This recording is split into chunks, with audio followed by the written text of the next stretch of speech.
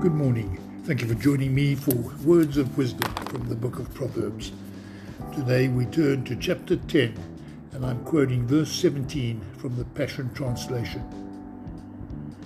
If you readily receive correction, you are walking on the path to life. But if you reject rebuke, you're guaranteed to go astray.